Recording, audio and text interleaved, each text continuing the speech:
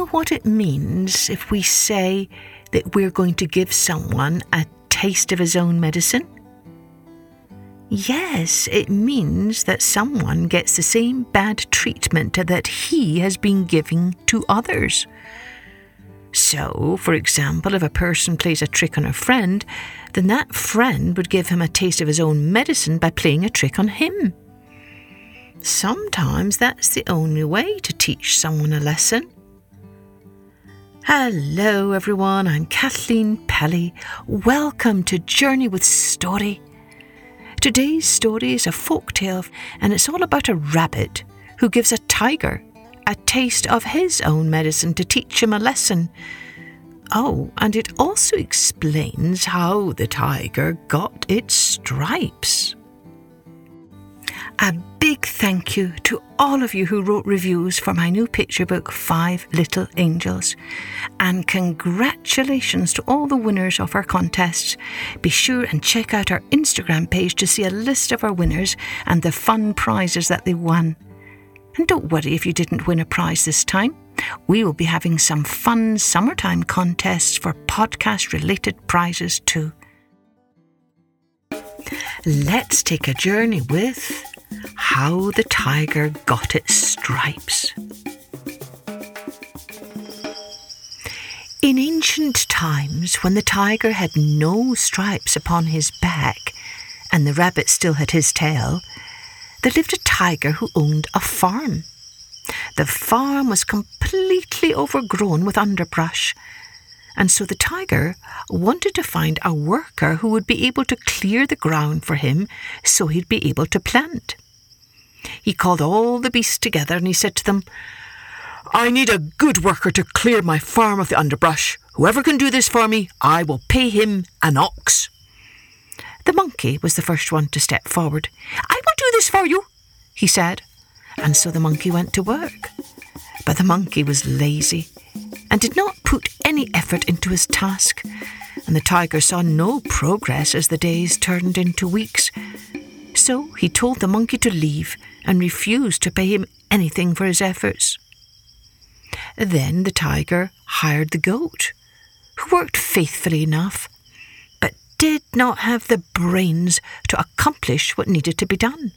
He would clear a little of the farm in one place, and then he would go away and work in another part of it, never finishing anything, and making more of a muddle than before.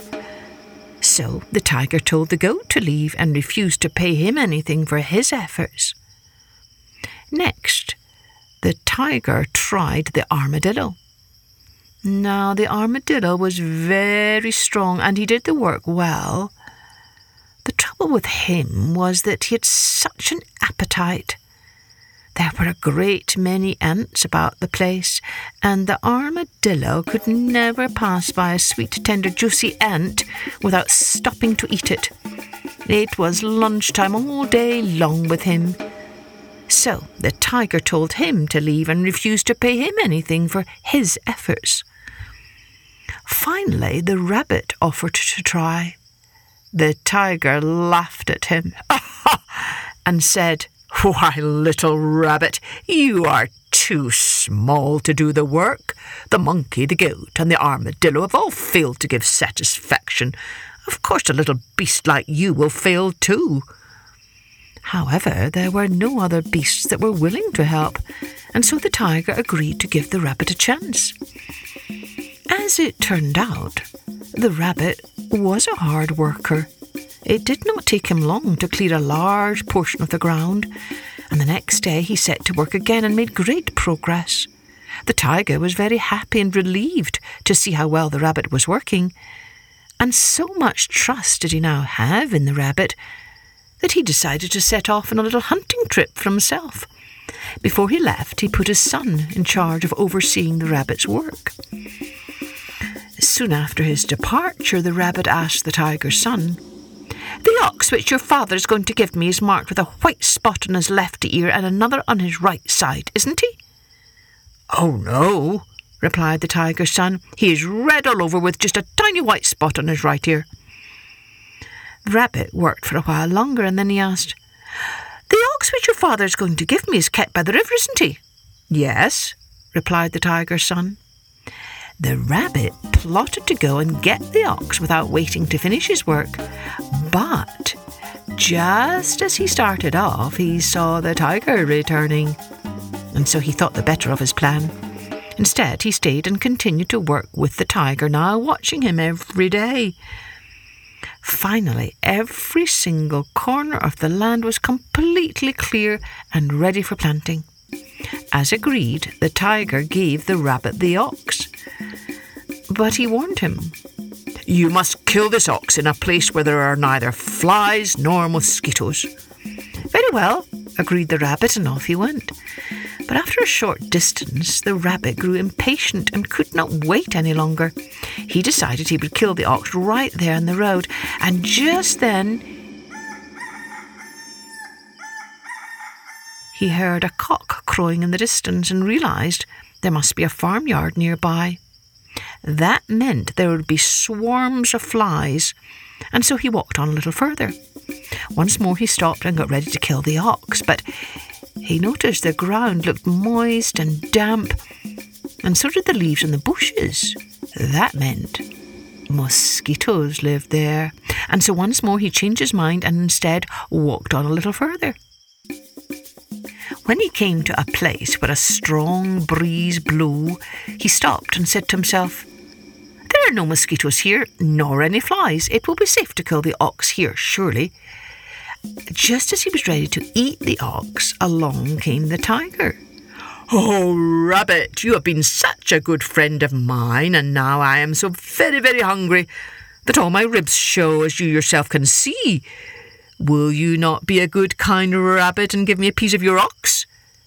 The rabbit gave the tiger a piece of the ox. The tiger devoured it in the twinkling of an eye. Then he leaned back and said, "Is that all you're going to give me to eat?" The tiger looked so big and so savage that the rabbit did not dare refuse to give him any more of the ox. The tiger ate and ate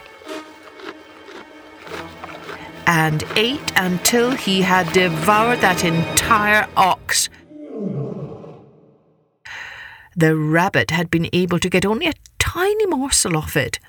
He was furious at the tiger and plotted to give him a taste of his own medicine as soon as he could.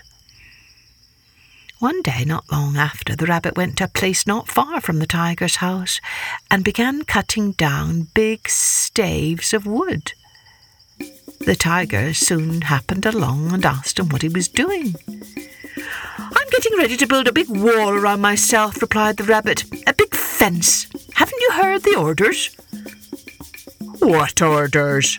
asked the tiger. "I don't know what you mean." "Oh, that is very strange," said the rabbit.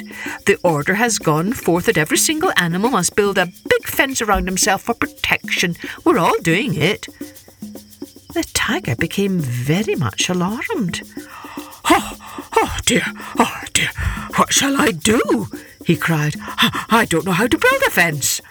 I never could do it in the world. Oh, good rabbit, good kind rabbit, you are such a very good friend of mine. Couldn't you, as a great, great favour because of our long friendship, build a fence about me before you build one around yourself?" At first, the rabbit refused, telling the tiger that he did not dare risk his own life in such a way. But the tiger continued to plead and to beg, and so at last the rabbit agreed. He started to cut down great quantities of long, sharp sticks. He set them firmly in the ground about the tiger. He fastened others securely over the top until the tiger was completely shut in by the strong bars on every side and on top. And then he went away and left the tiger. The tiger waited and waited for something to happen to show him why this big stockade was necessary. But nothing did happen. After a while, the tiger began to grow hungry and thirsty. It was then that the monkey passed by. "Oh, monkey, has the danger passed?" asked the tiger. Now, the monkey had no idea what the tiger was talking about, but still he replied anyway, "Yes." Then the tiger said, "Oh, monkey, good kind monkey, will you not please be so kind as to help me out of this fence?" "Let the one who got you in there help you out," replied the monkey, and he went on his way. In a little while along came the goat, and the tiger called out, "Oh, goat, has the danger passed?" Now, the goat had no idea what the tiger was talking about, but still he just replied anyway, "Yes." Then the tiger said, "Oh, goat, oh, good, kind goat, please be so kind as to help me out of this fence." "Let the one who got you in there help you out," replied the goat as he went on his way. Next, along came the armadillo, and the tiger called out, "Oh, armadillo, has the danger passed?" Just like the monkey, and just like the goat, the armadillo had no idea what the tiger was talking about, but still he replied anyway, "Yes." Then the tiger said, "Oh, armadillo, oh, good kind armadillo, you have always been such a good friend and neighbour. Please help me now to get out of my fence." "Let the one who got you in there help you out," replied the armadillo as he went on his way. By now, the tiger was angry and hungry and desperate to escape his prison, and so he jumped and jumped with all his force at the top of the fence. But he could not break through. He jumped and jumped with all his might at the front of the fence, but he could not break through. He thought that never in the world would he be able to break out. He rested for a little while, and as he rested, he thought. He thought how bright the sun was shining outside. He thought what good hunting there was in the jungle. He thought how cool the water was at the spring. Once more he jumped and jumped with all his might at the back side of the fence, and at last he broke through. He did not get through, however, without getting some bad cuts on both his sides from the sharp edges of the wooden posts. And so it is that until this very day, the tiger has stripes on both his sides.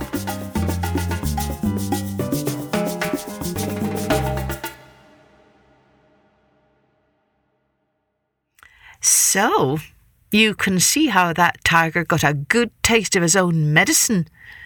I wonder if you could make up your own story about someone or some animal who also gets a taste of his own medicine and learns a lesson. Don't forget, you can always share your drawings with us on Instagram at Journey with Story. Cheerio then. Join me next time for Journey with Story.